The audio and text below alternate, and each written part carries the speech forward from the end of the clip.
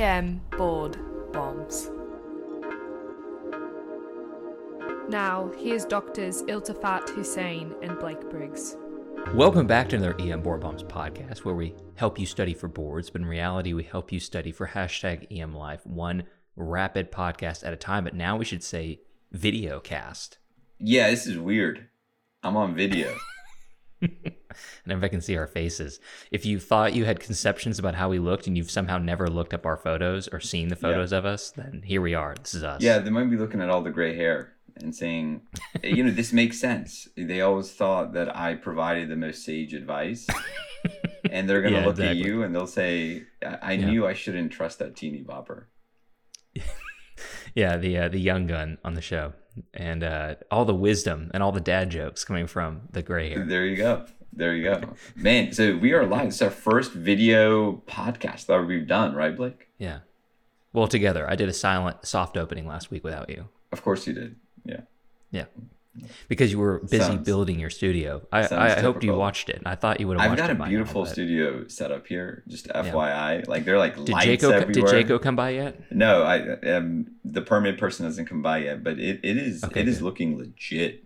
It's looking legit. Okay. All right. So you're not running a certified operation yet? No,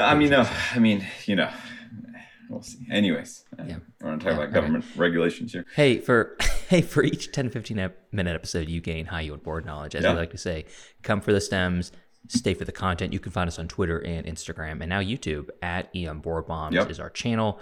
There's no other EM Board Bombs out there. If you just type it in, you will find us. Very unique. Hey, so let's dive into this question stem today. Sure. We have an awesome, it's kind of like video killed the radio star theme today, because we're audio, now we're video and audio. Mm-hmm. And so it's kind of, if we took a spin on that title, it's video killed the radio star ... and caused epiglottitis. Yeah, yes, and I will say, I think majority of our listeners will not get that reference due to their age demographic. Yeah. Well, we're both Cold War babies, so that's why I like to tell people. Exactly. Yep. All right. Yeah, we both were born before the Berlin Wall fell. Yeah. Anyway, hey, so the key points here is we want to focus to video to provide better streaming content for our subscribers. And we're on YouTube now. It's a multimedia platform, truly. Yeah. And we're going to show you a typical day in the life for the EM Board Bombs team. We're thinking about doing a Last Dance kind of documentary in the future too, where camera crew follows us along for a year. And, I think the only issue is ESPN approached us, but our boy, everyone knows our famous director friend. Chris Nolan. Yeah, Chris Nolan.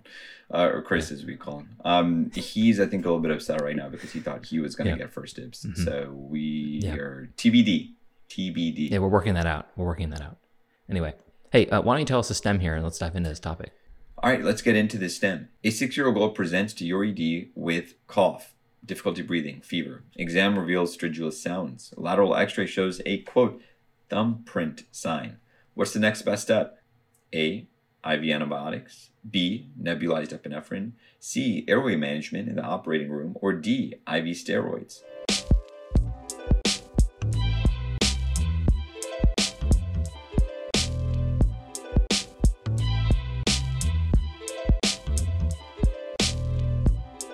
So this stem is actually coming from our EM Rapid Bombs podcast. So remember, we've got EM Board Bombs. And then for those who want a little more of a premium experience, getting 4 or 5 minute long podcast episodes, multiple episodes dropped a week. How many episodes are we on now, Briggs?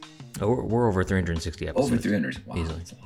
We're about to hit a whole year's worth of episodes. That's incredible. Amazing. You could literally listen to one episode a day for just general EM content. And it's great. We provide 4 or 5 minute long episodes.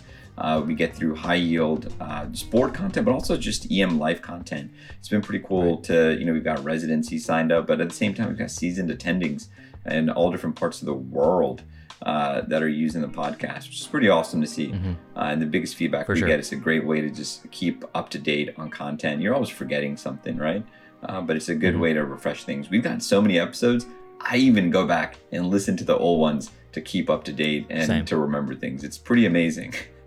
Same. I looked up one the other day. We had an interesting case of actually tephlitis. Yeah. And no one's heard of it, and I did a rapid on it, so I looked it up to remind myself what I talked about. Right, and I had one on pediatric hyponatremia, and totally, went back to that episode later and reviewed it. So it was pretty awesome. But anyways, you'll see that in our show notes. Our YouTube channel has links to it as well. But if you want to sign up for the EM Rapid Bombs podcast, it's emrapidbombs.supercast.com. That's the premium pod. And we also have a ton of just free content in general, over 100 general episodes as well. But I'm going to get into the STEM. This is kind of a sneak peek on that premium podcast and how quick those STEMs and question and answer choices are.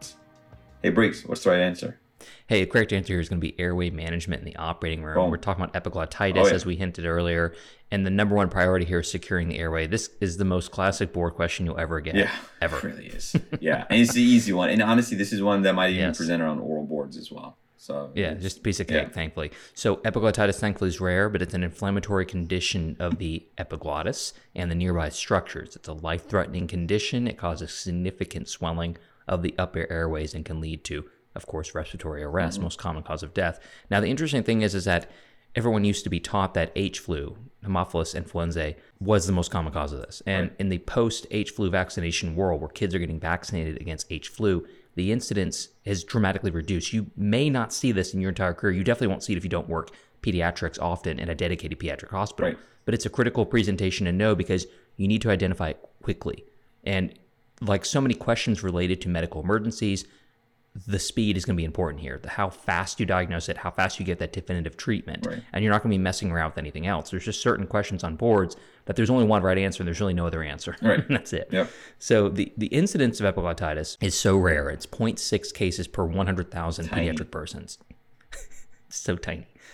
So its incidence is actually a bit lower than in adults. And adults thankfully have a benign presentation.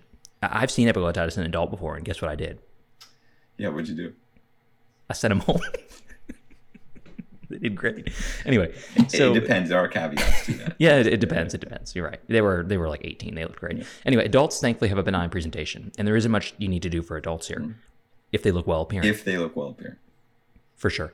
Now, with patients, specifically children mostly, that present with the following clinical signs, and by the way, these clinical signs are critical to know because they're buzzwords. And I want Iltafat here to give them since he's so wise and he's always full of wisdom. Yes. So these key buzzwords are just critical to know because, again, it's another way that you're going to be presented this on a test question. The ones that you're going to need to know, again, for epiglottitis, especially in that pediatric population: stridor, muffled voice, drooling, tripod position, sniffing position. Frankly, Briggs, these are keywords to know just in general when there's an acute airway emergency as well. Sure. And oftentimes these symptoms are going to be made worse by agitating the patient, and this can lead to deterioration. This is so true in pediatrics. So everything possible must be done to make these patients comfortable. Dimming the lights, limiting the number of people in the room, not forcing the child to lay in the bed or sit on the bed. If they want to sit in mother's lap, that's great, fantastic. This is one of those times where doing an exam of the oral pharynx and the tongue blade can make things worse. So don't do it if the child is already agitated and looks like they're having trouble breathing. Now, if the child can tolerate a lateral neck x-ray, you can do this, but it just doesn't change anything. If you have a clinical picture and it's an acute airway emergency, they're going to the operating room. It may not be epiglottitis. More likely it's a foreign body. It doesn't matter. It's going to have to go to the operating room. And on test questions, they will often ask you to identify and recognize the, quote, thumbprint sign, which is indicative epiglottitis. This is such an obvious thing now. I just see it less and less. The more critical exam principle here is recognizing a sick child, recognizing that nothing you can do in the ED is going to save this child's life. And so you have to move forward with providing expert care. For sure. And I think I'm so glad you mentioned that because look up what thumbprint sign looks like, find some pictures of that. That's great. However, you're not necessarily going to be given that x-ray. And you might, honestly, in the answer choices, they might list, get a lateral neck x-ray as the next best step, right? But don't get a lateral neck x-ray. You need to just move forward. Because in this, question, we gave you the thumbprint sign, right, in the STEM. But again, on answer choices, they're going to give that as one of those next best step options, but present you that acute airway. You should know immediately that this patient needs, OR for airway management. Yeah, speaking of OR for airway management, why do they have to go to the OR here? What is so critical here that they have to go to the OR versus you intubating them there?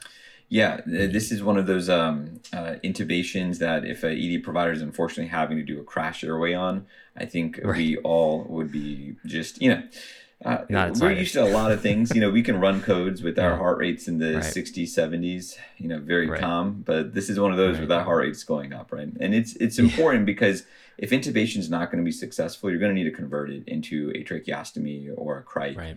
And in a pediatric patient, that is not easy. This is not that, adult patient with a long neck that you can, throw that crike in, right? This is not it. Hey, talk about some of the other answer choices that we gave.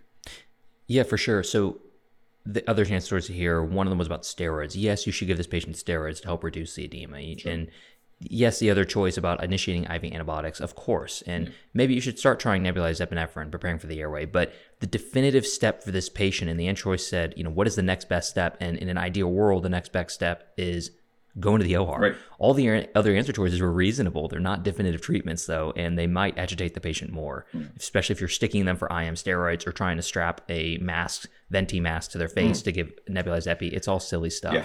So unless you have that child going off to the OR immediately, nothing you're doing is definitive. Right. And sure, start working on some of this stuff if the child can tolerate it, if things are relatively calm, which, shockingly, sometimes we have seen, there's some kids that just can handle these things like a champ.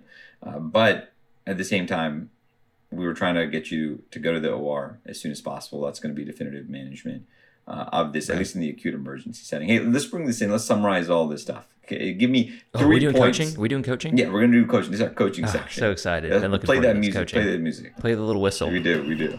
So epiglottitis in kids is a terrifying, life-threatening condition. It's critical to just recognize early. Remember those key things that we talked about, those key buzzwords. So stridulous sounds, muffled voice, drooling, tripod position, sniffing position. If you see this, you should immediately be thinking about epiglottitis, especially in the setting of a child who's febrile that might be agitated. If there's time and the kid can tolerate it, you can get a lateral neck x-ray that's going to show you that thumbprint sign. But again, they might not always give you that lateral neck x-ray. They might want you to just immediately proceed forth with a definitive airway because you might not have that time. And frankly, it might just agitate the kid more. At the same time, look up what that thumbprint x-ray looks like as well. That's important to know for boards and just life. Immediately upon suspicion or recognition, you're going to be taking this patient to the OR. Again, surgical teams are going to help you with management of the airway. If the patient's acutely crashing, so they're not ventilating, they're becoming just severely hypoxic, then get ready to intubate, but really should buckle up. I mean, that's going to be the most experienced provider is going to need to be there to help you. And you better be ready to convert that to tracheostomy as well. Right. And by the way, we've got a great airway module on emboardbombs.com that you can actually check out as well. That could help you in a crashing situation. It's free and open. Yeah, it is. Yeah, foam. Yes. So good deal. Anything else, Briggs? That's it. Just a pleasure to be here. Yeah, it's a pleasure to see your silvery beard. Yeah, thank you. Salt and pepper beard. Salt and pepper. What do they call that? Isn't this a certain look? Silver. Like I don't know. I feel. I think it's salt and pepper. Is it just salt and pepper? Is that what the Anglos say these days? I'm sure someone will comment on it on YouTube. Oh man, yeah, we got to be ready for that now. Yeah. Right. It was nice to be like in anonymity. I feel like we were just off in our own world. Yes. Unfortunately, we give this. Now we got to make sure we work out more and. Yeah. I mean, it just I don't know about this whole video. Yeah, go to the beach more. I got to tan more. I look pale white compared to you. Yeah, I mean, I got good lighting. So I got my studio set up. Remember, some great lighting. So. Yeah, exactly.